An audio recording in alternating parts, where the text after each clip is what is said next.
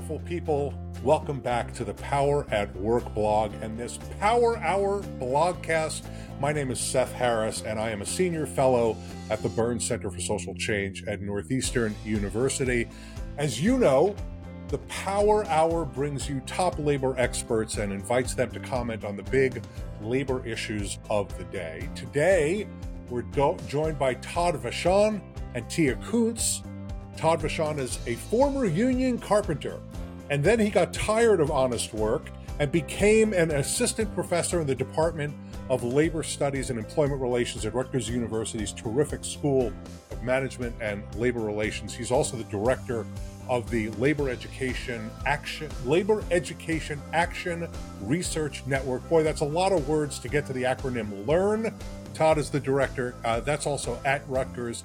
As the director of LEARN, Todd oversees the university's labor education programs, which means he's actually training workers and union leaders and staff and other organizations, as well as the public, in the issues that affect workers and worker power, unions, and collective action. So Todd, fantastic to have you here. Thanks for joining us on the Power Hour. Thank you, Seth. Great to be here. And from the other coast, and let me just say, Tia Koonse has made a heroic effort to be here today. She's in Southern California, where nature's wrath has been visited on our fellow Americans. I mean, floods everywhere, and I don't want to make light of it. Tia has been displaced. She's virtually homeless, and she's still here on the Power Hour. Tia Koonse is the Legal and Policy Research Manager at the UCLA Labor Center, where she provides legal research on low-wage industries, and she provides program support for Rework, which is the Worker Justice Institute, and the Black Worker Center. Tia, thank you. Cannot thank you. There are not words enough to thank you for being on the Power Hour today. Thanks so much. I wouldn't call myself a hero, but, you know. But others can. You're okay if others do.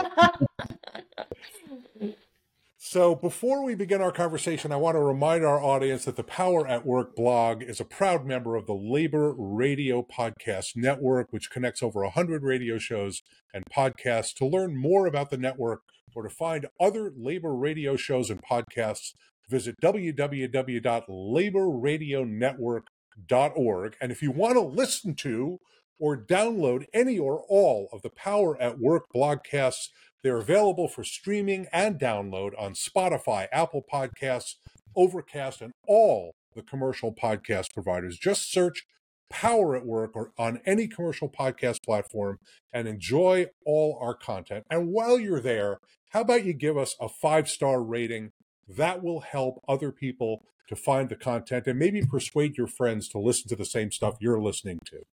Okay, so with that commercial out of the way, let's jump straight into our topics. As always, our topics are agreed to by all three panelists in advance, so we get diverse input.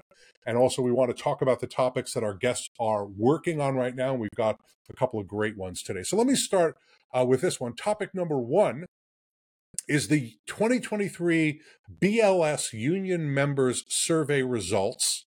Now, let me say we posted a full blogcast on this topic and had a fantastic discussion, but I'm really eager to get your reactions to the union members' survey results, because you both come from very, very different perspectives as well as different backgrounds, and you're in different parts of the country, so you're looking at these issues very differently. So let me just summarize the results from the union members' survey that BLS does every year. They issue it every year in January. Union membership in the United States increased, but union density declined slightly. Union membership and union density grew in both the private sector and the federal sector, but union membership and union density both declined in the state and local government sectors. In fact, the declines in the state and local government sectors were enough to drag down the overall union density numbers. So Todd, let me start with you. When you saw these results, when you read these results, as I'm sure you did, what was your reaction, and what did you think it meant for worker power in the United States going into 2024? Sure. Yeah, I mean, first off, I wasn't particularly surprised by the findings. I mean, I do kind of follow this monthly as well, but just knowing the long trend and knowing the legal landscape of organizing workplaces in the United States in 2024, 2023, 2022, all the way back, it wasn't really a surprise. It's kind of similar to last year's findings, right? The labor movement actually added new members. 139,000 new workers belong to unions. Last year, it was over 200,000 new workers belong to unions. But we're still seeing that density go down at the same time. And that happens really as a result of the labor force growing at a faster rate than the new union organizing efforts. And really, that's reflective of the weakness of our labor laws, right? If we look back in 1980, 20% of workers belonged to unions. Today, it's only 10%. But that's the percentage of workers. If you get into the actual members, it was 17 million members in 1980, and it's still 14 million members today. So it's not that there's half as many union members. What's happened is new industries have arisen and the labor force has expanded in size, and labor has not been able to successfully organize new workers in all of those new industries. A lot of the service industries and knowledge economy that has arisen to replace a lot of the traditional manufacturing jobs that we saw, outsourced in mass in the 70s and 80s as employers were seeking, cheaper labor sources overseas, places where they can exploit workers more. And then what we had backfilling the employment market here in the U.S. is a lot of jobs that have been difficult to organize because, as it is, the National Labor Relations Act doesn't really have any teeth to punish employers who violate the law. There are great protections in the NLRA that protect our rights to organize in the workplace.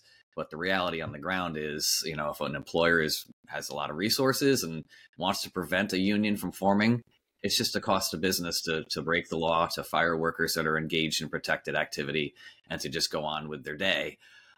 So that's really the main reason I'm not surprised that we're seeing, this continued trend that workers are enthusiastic about unions, especially young workers. They're, the public support for unions is through the roof, which is fantastic.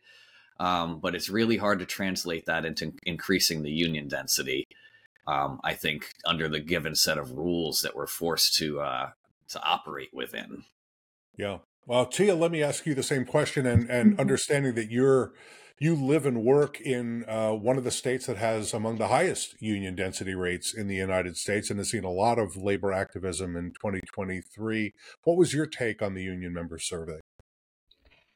Well, I don't know why our public sector density fell necessarily, but I do have, I guess, some insight, right? We did lose about 70,000 folks. And it's so interesting to hear Todd's comparison of how many workers are coming into the labor market. So I do wonder whether or not there was an expansion, a significant expansion of public sector employment, such that maybe we outweighed the number of folks coming on, outweighed the number of folks who are unionized. But what I think happened, I hadn't even thought about that, Todd, so I really appreciate that. It's part of a slow, steady decline in public sector density, right? It's was 36.9% in 2020. And now it's down to something around 32 or 33%. But that is not like a catastrophic plummet, which is interesting considering that like 5 years ago when the Supreme Court decision around Janus came out, you would have thought that we would have had a significant plummet in our public sector density, right? Union density. So it's really a testament to the organizing of our public sector unions. They've gone out and they've made union representation meaningful enough that people are willing to voluntarily turn over their dues. So I am struck by how slow the decline has occurred, knowing how rapid the onslaught of right to work legislation has been in different states. So that said, I think we could also maybe attribute some of the public sector loss to outsourcing, to budget shortfalls, maybe some early retirement buyouts.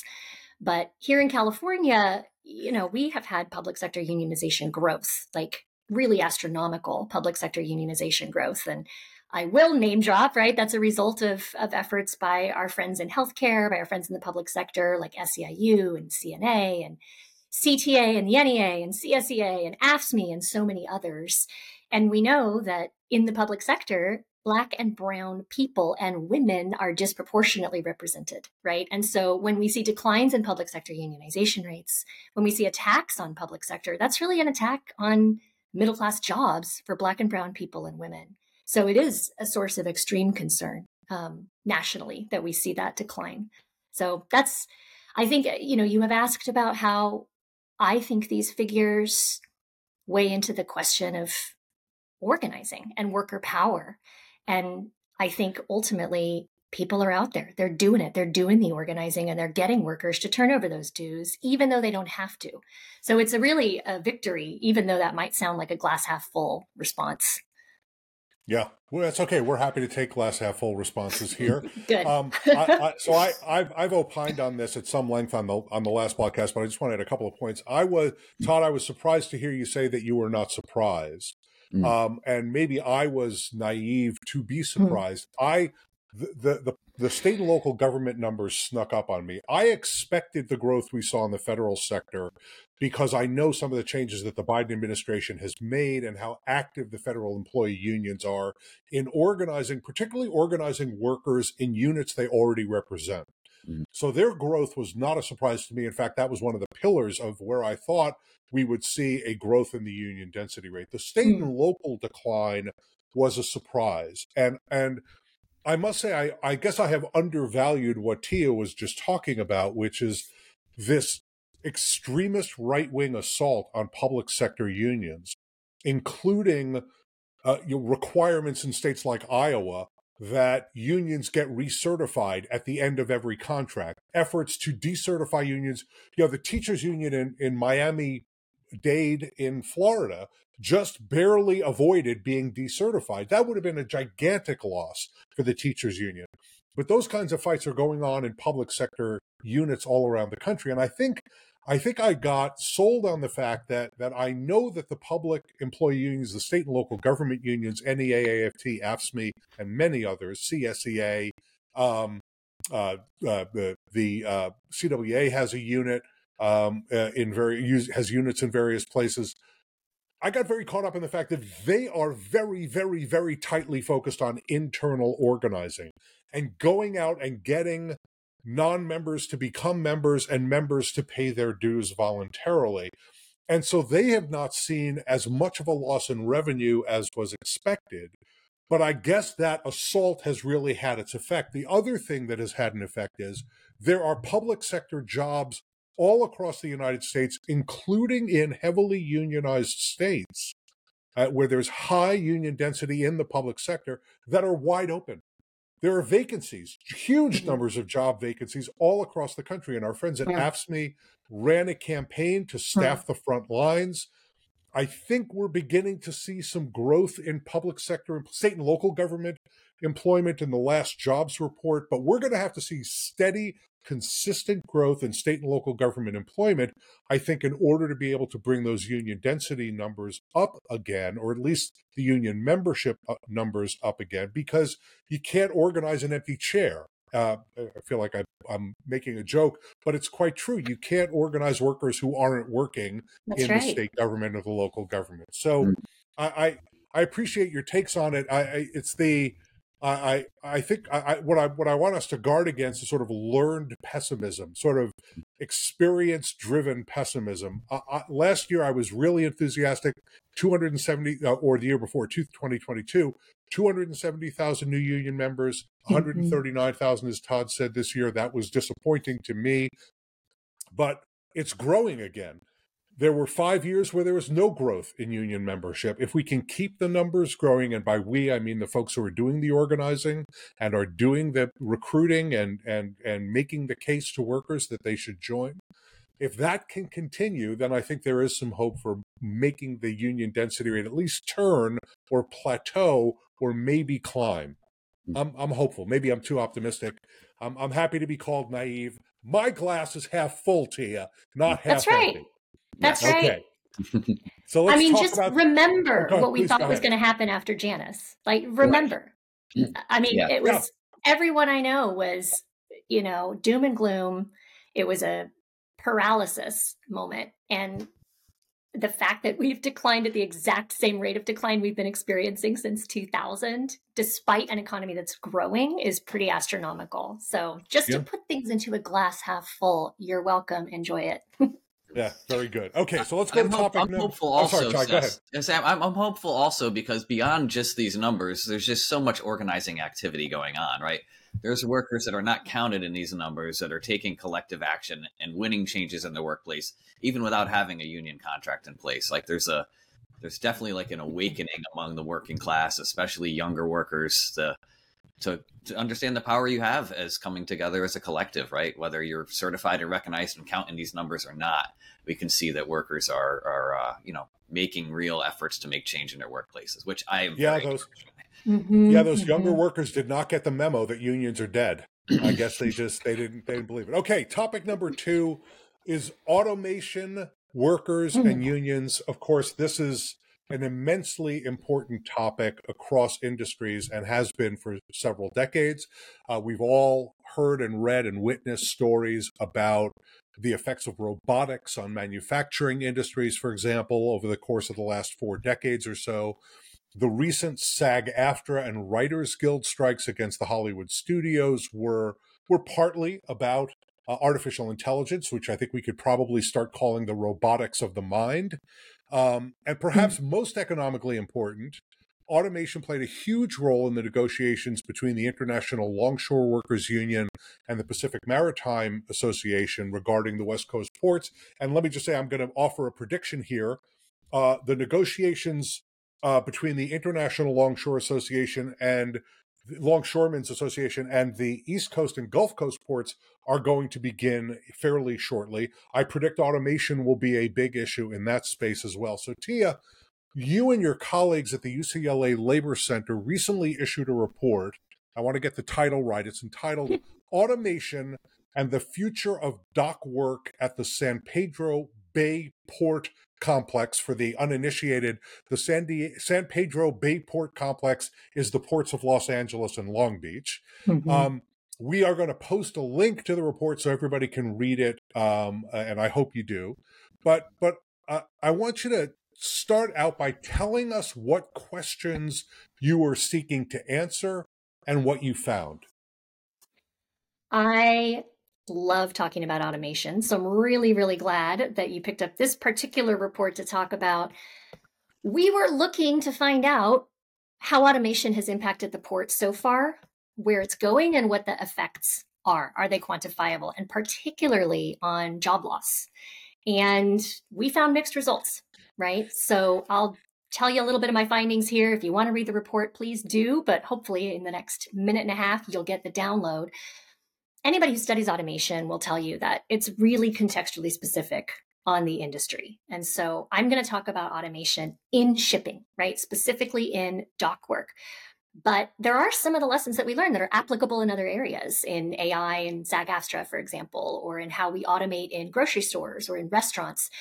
But when we're talking longshoring work, we're talking automated straddle carriers, automated guided vehicles, automated crane operations. That's really, really specific. So the questions are, how many jobs get lost? How many jobs stand to be gained to make up for that loss? What's the loss to the economy? And what's the quality loss? What's the quality of the jobs that remain and the quality of jobs that are lost?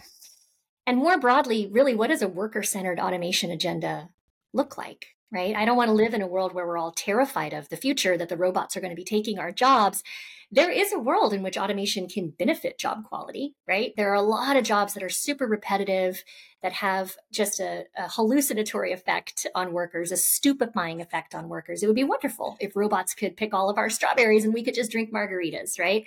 The questions arise around universal basic income and how we're going to make sure that we have a social safety net that supports people if we're losing actual real wages. So let's get into it. First, there's a lot of agreement about the problems in shipping. There's bottlenecks in shipping. Many of us have experienced delays if you've tried to buy something and the shipping has been delayed. If you've tried to do anything in construction or remodeling, the shipping's been delayed. And that's a logistics problem, right? That's bottlenecking at the port. There's also a bunch of increased competitions. There's a lot more ports and a lot more shipping companies than there have been.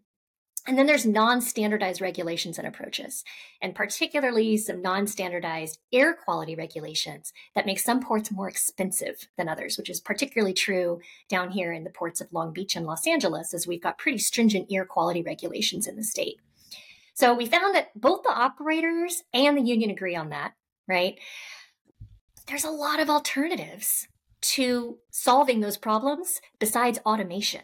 So some of the low-hanging fruit is going to a 24/7 model so that you're working around the clock. You got dock workers out there around the clock. They're not shutting down ever, and you're just able to haul more cargo. Another is looking at inland ports and making much more efficient use of on-dock rail and that turnaround onto trucks to take advantage of inland ports that we are developing in mass throughout the country, right? And by inland ports, I mean big old warehouse epicenters. And then automation, no one really knows whether it offers actual immediate benefits, immediate cost benefits, labor benefits, efficiency benefits.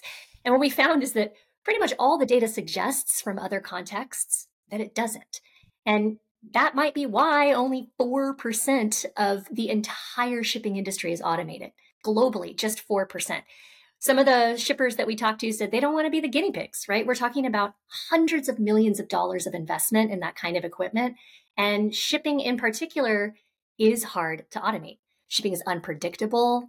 You're looking at huge costs if something goes wrong. So you need human bodies there to watch that technology. And that's kind of where ILWU held the line. And this is what's interesting. You talk about talks now on the East Coast. ILWU held the line on automation in a few central ways. So they created a whole new job classification. Someone has to be assigned to safeguard the robots. So there's a specific minimum manning requirement for any terminal that uses automated equipment. There's limiting on the scope of potential automation. There's particular arbitration processes for determining violations that are in ILWU jurisdiction that result from anything in automation. So some of those lessons can be applied in other contexts, and some are just really unique to shipping. I don't know that we will ever experience robots taking all the dock work jobs away, which is critical because dock work jobs, especially on the Pacific Coast, are unique. They're iconic for being able to offer six-figure salaries to folks with a high school degree. Right. We know that in Long Beach, 1 in 8 people works at the port. It's a huge economic cornerstone for us. And so there's a lot at stake if we end up losing catastrophically those jobs at the port. Yeah. Thanks, Tia. That's very, very interesting. Again, we're going to post a link to the report for people who want to read the whole thing. Todd, I want you to sort of step back a little bit and look at the issue a little bit more broadly, because you earlier mentioned what happened in the manufacturing industry and other industrial sectors in the 70s and 80s with the offshoring of a lot of jobs. And also we ended up with a lot of robotics and other kinds of technologies that replaced a lot of jobs in those industries. So you talk to unions and workers and union leaders and union staff all the time. How big a concern is automation and technology? And do you think unions are well prepared to address those issues?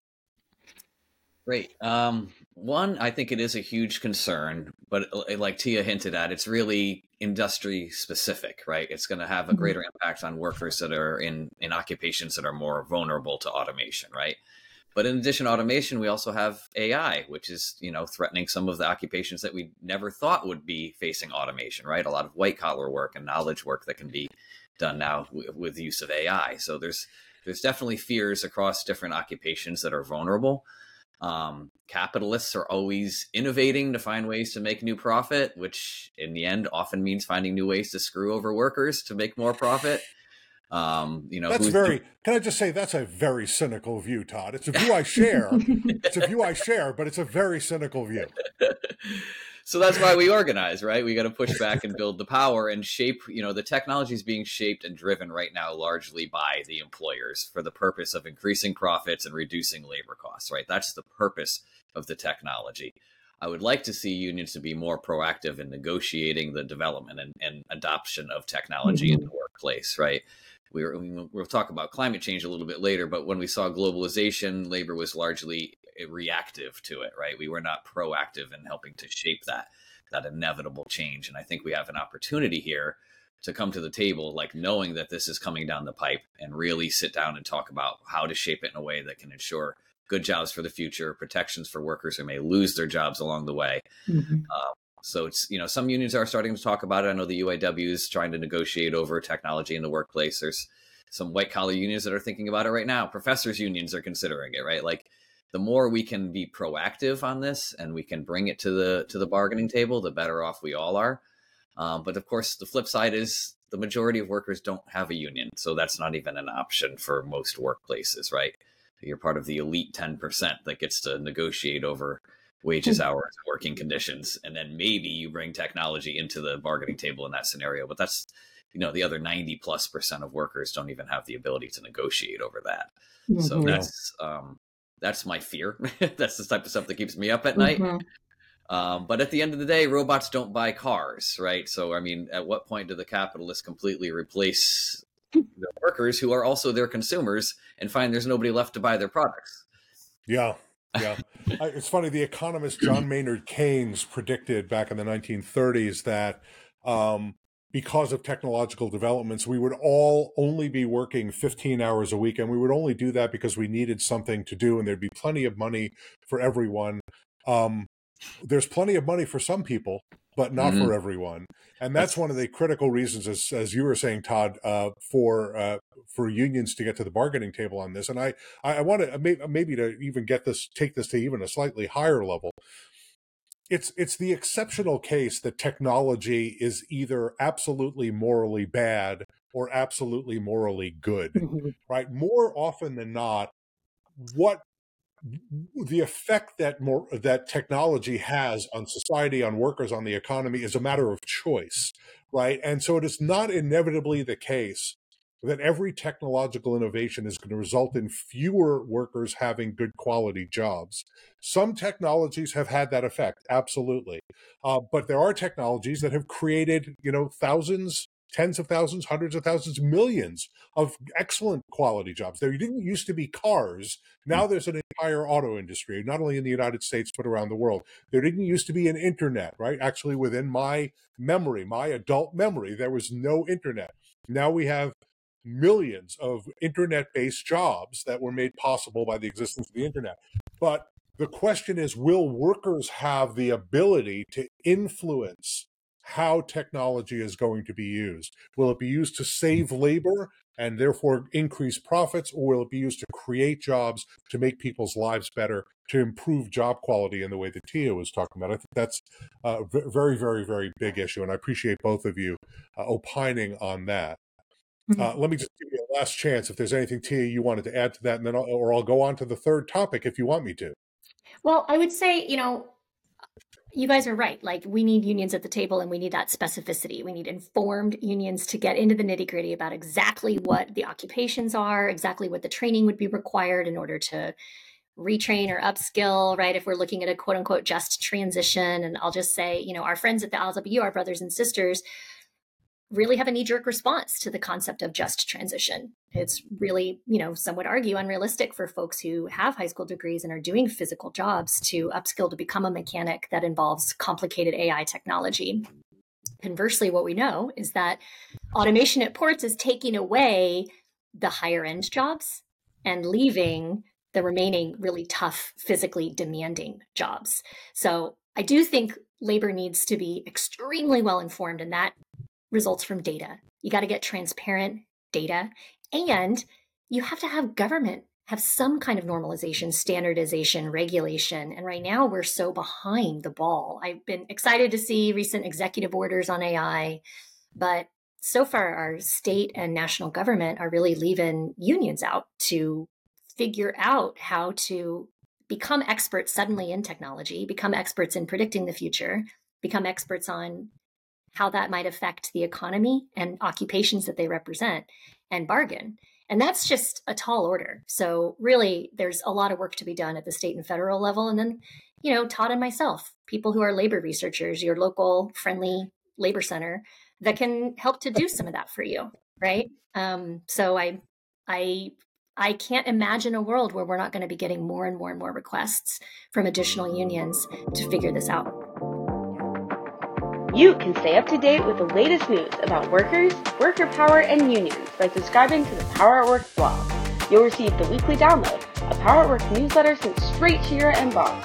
The weekly download collects about 24 of the week's articles, academic studies, press releases, podcasts, and videos from across the internet.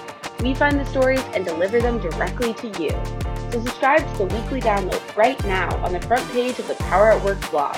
Go to poweratwork.us. Well, you said the magic phrase that's going to allow me to brilliantly segue to topic number 3, because you said the phrase just transition, and topic number 3 is about just transition, in particular, climate change, just transition, and worker power. So this is a huge issue, not just for tens of millions of workers, but also for the planet. And sadly, Tia has been living through one of the consequences of climate change, and we're all going to be facing it, right? It is an existential threat, and our public policies, I'm going to lean forward a little bit here and say they're kind of sort of beginning to catch up to the urgency of the crisis. I wouldn't say they're all the way there, but they're kind of sort of beginning to get there. President Biden's Inflation Reduction Act is investing hundreds of billions of dollars in renewable and green energy sources, as well as greener transportation technologies like electric vehicles. But there has been, for a very long time, a tension between the labor movement and the environmental advocacy community over the issue of jobs. And the simple matter is that there are a lot of very good quality union jobs in industries that are put at risk by a declining reliance on fossil fuels and existing technologies. And many renewable energy industries and green manufacturing industries, frankly, have very few unions. They have lower wages. They have fewer benefits, partly because they don't have unions. And so there's a big tension. There's a big issue. Todd recently published a book entitled Clean Air and Good Jobs, U.S. Labor and the Struggle for Climate Justice. And Todd, I'm hoping that your book gives us the final answer, the complete answer. It's just like a playbook to getting to the correct place. But let me, without being cheeky about it, let me ask, what was your argument in the book? And how do we accomplish real climate justice while we're also ensuring a just transition for workers and unions? Sure. Well, the key argument really, if you boil it down, is that labor needs to lead on climate policy, right? The catchphrase is if you're not at the table, you're on the menu, right? So this is the environment is too important to leave to environmentalists. Like we know there's going to be tremendous job impacts in terms of fossil fuel job loss. But there's also this creation of this whole new industry, which you already alluded to, is not unionized. And going back to topic 1, we know the history of the past 40 years of new industries arising and the difficulty of organizing unions in those new industries. And look, a lot of those renewable companies are owned by the same tech companies that are, very anti-union. The Elon Musks of the world are going to spend whatever they can to bust a union up in their workplace. But that's not all of the green jobs, right? There's a lot of great construction work. A lot of this infrastructure spending is going to create good jobs for the building trades. My former union carpenters are going to be involved in a lot of the offshore wind construction off the coast of the northeast of the U.S. But those new jobs in the northeast of the U.S. on the coast are not going to help those workers who may be losing their jobs in, say, Ohio or Indiana at a coal-fired power plant because we have to stop using fossil fuels. So this is really where the just transition question comes into play. Maybe just to be a little educational for your listeners, the idea of just transition, if you're not familiar with it, really is rooted in the work of Tony Mazzocchi, who was a leader in the Oil, Chemical, and Atomic Workers Union. So I always got to give some credit where it's due whenever people use the term just transition, to know that it is a term that comes out of the labor movement, right? There is a lot of resistance to it now, as Tia mentioned, right? Some people hear it and they have this knee-jerk reaction that just transition just means you're going to take my job away, right? Rich Trumka even said he said it just means a fancy funeral, right? And there's a good reason for people to think that, because our government has a terrible track record of helping workers transition through big periods of change. The whole globalization, we had the Trade Adjustment Assistance Act, and it really didn't equate to what people had hoped it would, right? It didn't lead to actual jobs at the other end. And when it did, they weren't jobs anywhere near the equal quality of the jobs that were lost from outsourcing. So in my book, I really investigate the activists within the labor movement that are trying to get their unions to be more proactive on climate change and to make demands, one, of the government to center workers in the transition plans, which we see a bit of that in the Inflation Reduction Act, right? It's actually really encouraging that some of the incentives that they're giving in terms of tax breaks and direct pay to public entities. Look, if you use certified apprenticeship programs, the government will give you even more money towards the project. If you use a certain amount of domestically made content, so U.S. made steel and products, will give you even more money towards the project. So there's these different built-in incentives that are like at least driving us towards better labor standards in the green economy, which is great and important. Is it enough? No, I think we need to do much, much more. The folks that I interviewed throughout my research, which was over the course of 10 years of participating in different organizations and as a local union president myself, the idea of just transition has layers to it, right? At the most basic level is protecting the workers who lose their jobs. So that requires some kind of social welfare policies, some wage replacement, some job training, some job placement. So ensuring that when workers are laid off from their job at the coal power plant, they're taken care of, right? They're not bearing the cost of the transition. But beyond that, we're going to create all these new jobs. Are they going to be crappy jobs or are they going to be good union jobs? So that's where we need to be proactive. So we're going to be protective, but we also have to be proactive. And that's what I mean about labor coming to the table to shape the climate policies and really proactively drive us through the change rather than reacting to the change, which was often the case for globalization and deindustrialization. But there's been some encouraging examples recently. The United Auto Workers, when they were on strike, one of their demands was a just transition for the workers in the battery plants to be under the master contract and have the same conditions that apply to the fossil fuel combustion engine plants. And they won that on their strike. That's incredible. That's a really important win.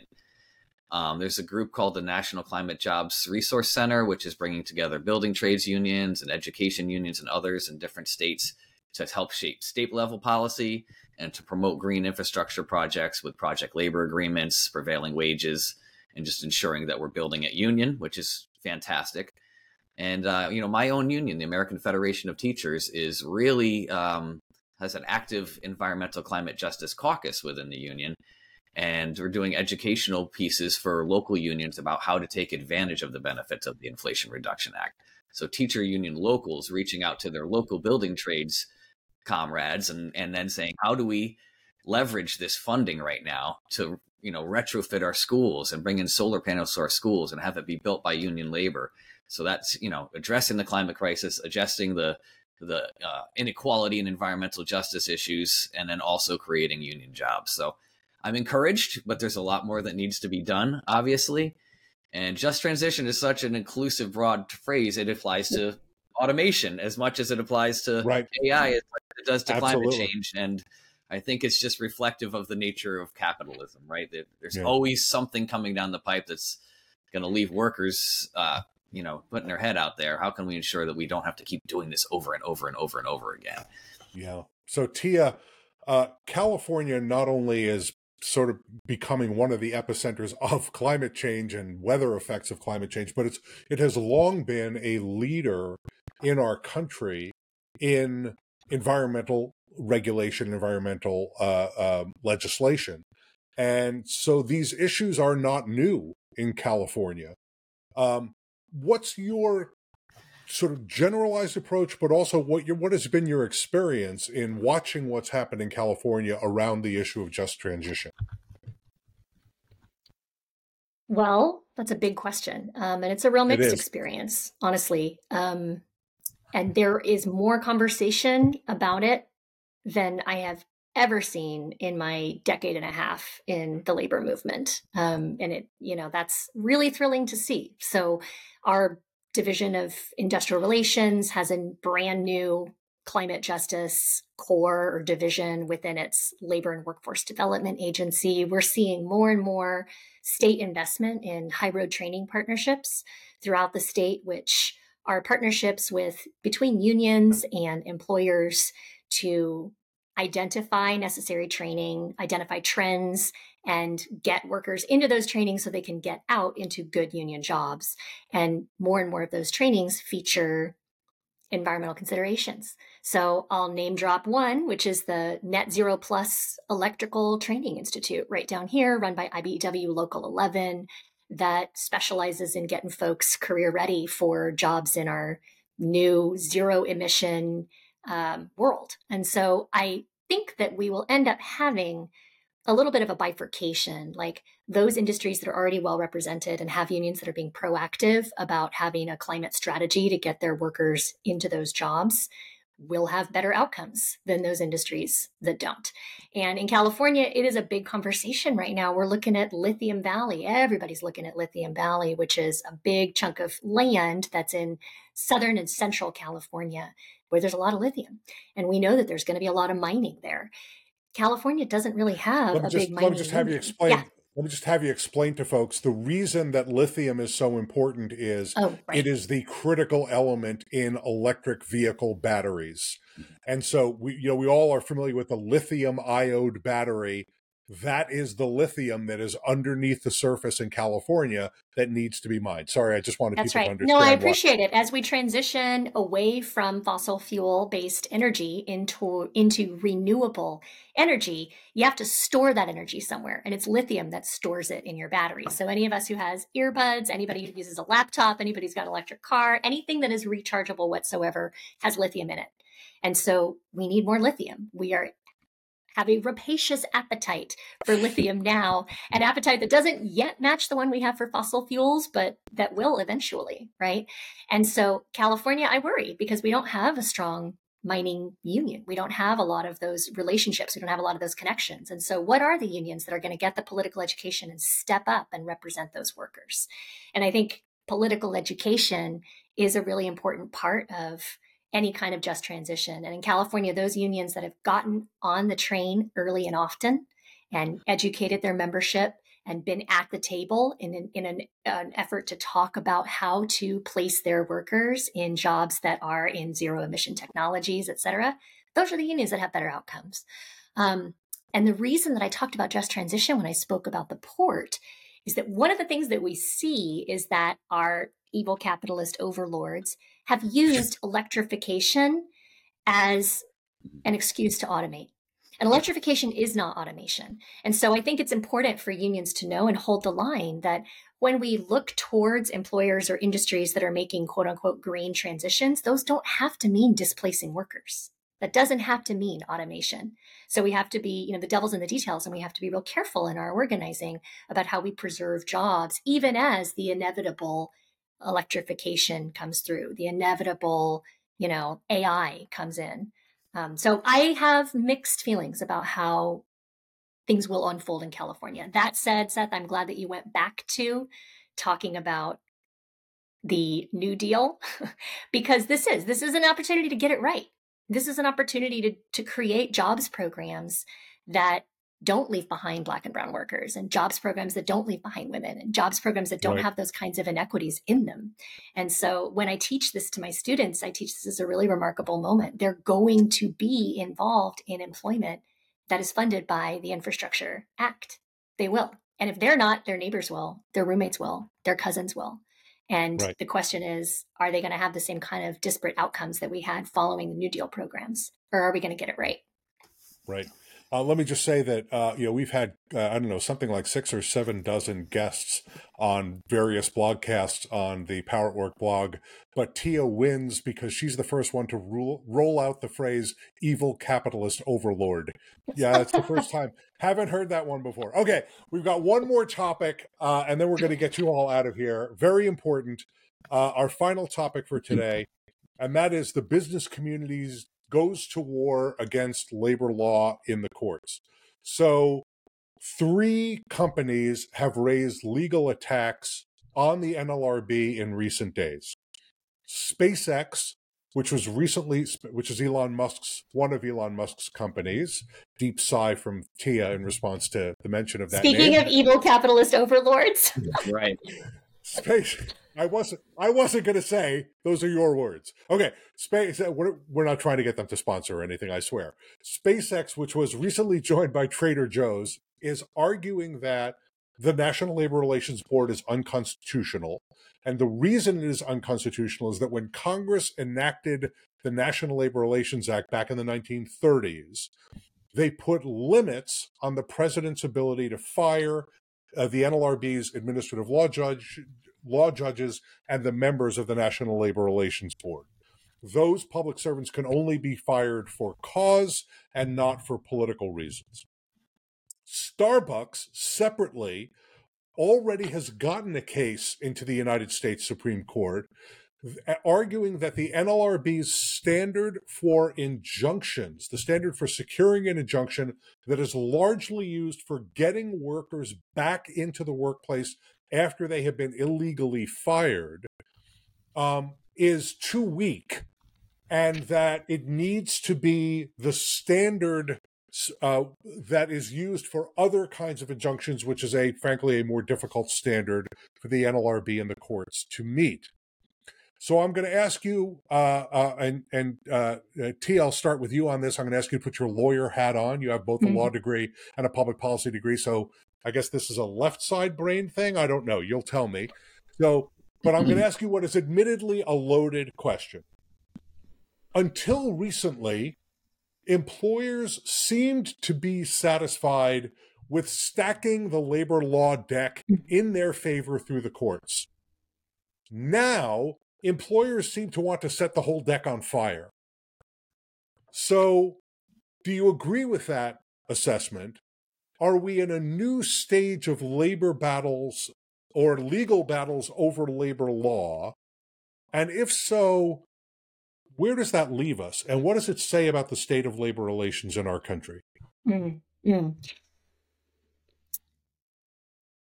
trying to figure out if this is old wine in new bottles, or if this does actually herald a new era, a more brazen employer challenges to some of the most fundamental things about our labor infrastructure in this country. And I don't think this is old wine in new bottles. I do think that employers feel emboldened by this composition of the Supreme Court.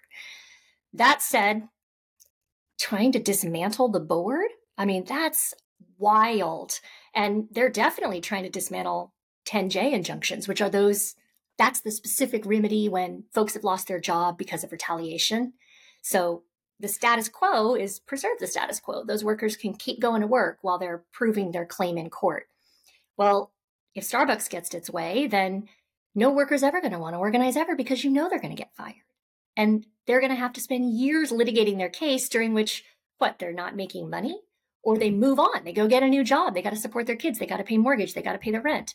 So it really would have a spectacularly chilling effect on organizing if we were to eliminate those 10J injunctions. And I don't have faith in the Supreme Court whatsoever. That said, I do think that this wild Elon Musk... Can I just say, I thought Todd was being cynical before, but not trusting... You don't trust the United States Supreme... I'm as a former law professor, I'm outraged that you would suggest that the Supreme Court... No, I'm sorry, go ahead. But it is, right? It's a wild moment for so many of our basic rights. We've already seen what's happened in the world of reproductive rights. We're seeing what's happened right now in environmental regulatory rights. Of course they're going to make a bid for striking down our most basic protections in the Act if they don't strike down the board altogether. Now, the second set of suits, right, by Trader Joe's and Elon Musk, those seem to me pretty tenuous. The wild, almost sophomoric language in the suits themselves that call the NLRB, what is it? The very definition of tyranny. Yes. It's pretty hilarious. So that to me feels like overreach, but that Trader Joe's also is appealing to the Supreme Court on the basis of the fundamental unconstitutionality of the board suggests that employer groups are now trying to actually dismantle it, which is wild. And that's new. And so its effect on worker organizing, like I said, I have no faith that the court's going to come out in our favor. And that's, to me, says three things, right? Number one, Congress has to do something, pass the PRO Act, do something, but they're not going to. So we are going to enter a new era of pitched battles. And the third is, God, we need labor education. We need it desperately. People do not know about these cases. They do not know that the labor board is under threat right now. And as the Trader Joe's union says, the very customers of Trader Joe's are the ones who would be horrified to learn that where they're putting their dollars is going towards eroding worker rights and the institutions that protect them.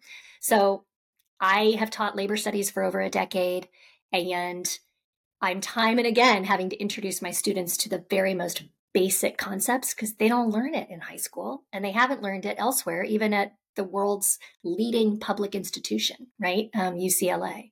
So I feel like labor education and organizing are going to get us out of this, not the courts. So let me just say, my view is, I'm going to come to you in just a second, Todd. I'm not sure that these lawsuits are going to dismantle the NLRB. They will politicize the NLRB because basically the board will still exist, the ALJs will still exist, but the president will have complete power to appoint them or to fire them if he disagrees with them. So they'll be hyper politicized. So the board will continue. It'll just be a very different board, and when you have and an volatile. anti-union, right, and volatile, absolutely. and undo the work of the previous administration's board. I think that's exactly right. All right, Todd. So I want you to take this on, not from a legal perspective or even from an academic perspective, but from the perspective of former union president, former union carpenter, somebody who works with unions every day. Does this matter? I mean, does the law really matter anymore? And let me just say, I'm not asking that facetiously. I'm asking that very seriously, and I want to point to an example. The law requires that Starbucks and Amazon bargain in good faith with their unions, and they are absolutely positively not doing that. And they have been found by the board to not be doing that. Does the law matter here, or does it all already, forget about how these cases come out, are we already in a place where the only thing that matters is power? I think power is the only thing that has always mattered, and that's what shapes the law to begin with. And we have laws, but there's no punitive power, right? The NLRB is not like OSHA. They can't levy fines. They can have remunerative pieces, like, reinstate somebody who was wrongfully terminated, and like Tia said, could take forever, and it costs the employer practically nothing. So it's no punishment at all. As a student of sociology, I say a rule that isn't enforced is not actually a rule. But I think that, when I was reading about this, the first thing that comes to mind to me is that this is really just one piece of a broader attack on democracy itself. I mean, what do unions do? In their essence, they bring democracy into this authoritarian sphere of our daily lives called the workplace. Right? We presumptively live in a democratic society with rights and freedoms, but the minute we step into our workplace, you check all those rights at the door because it's at-will employment, and the boss can fire you for whatever reason they want. There is no such thing as wrongful termination, except for those protected classes in the discrimination, anti-discrimination law. But there's always a way for the employer to frame why they fired you, and they can fire you for whatever reason they want at any time they want. I don't like that blue shirt. I don't like blue shirts. You're fired. There's nothing you can do about that. What a union does, it is blue, right? Union brings that power. I was trying to figure out who you were firing, and apparently it's. Got to turn my camera off now, I guess. I'm sorry. Go ahead, Todd. But so what a union does is it brings voice into the workplace, right? Now the employees have some say over their wages, their hours, their working conditions. The employer is required to bargain with the union over those issues. So unions are an expansion of democracy. Unions are an education ground for working people to understand how the economy works, so that they can use their political voice to better the cause of working people. So of course, the right-wing evil capitalist overlords are attacking every element of our democratic institutions to undermine anything that challenges their ultimate power and ultimate vacuuming of all wealth and money into the hands of fewer and fewer and fewer people, as we've been seeing for decades.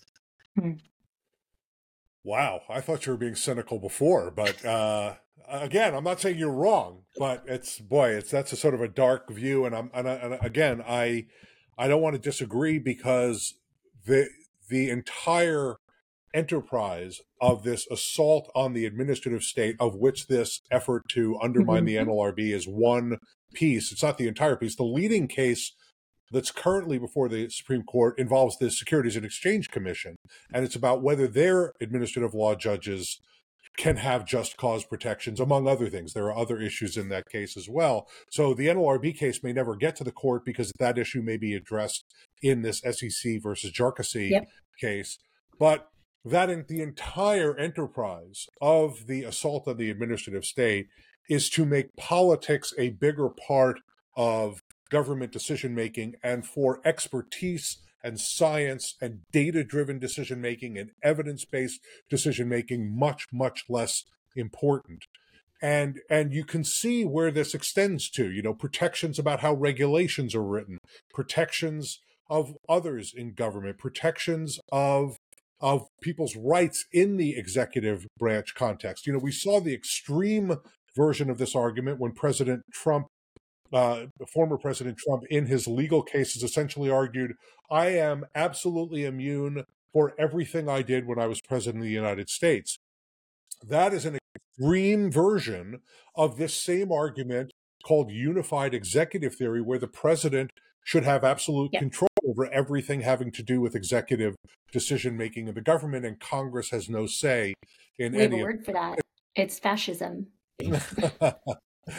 Wow, it really descended from evil capitalist overlords. It's a logical extension.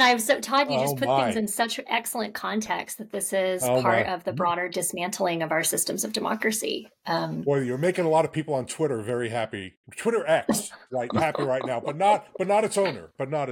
Okay. No, not its owner.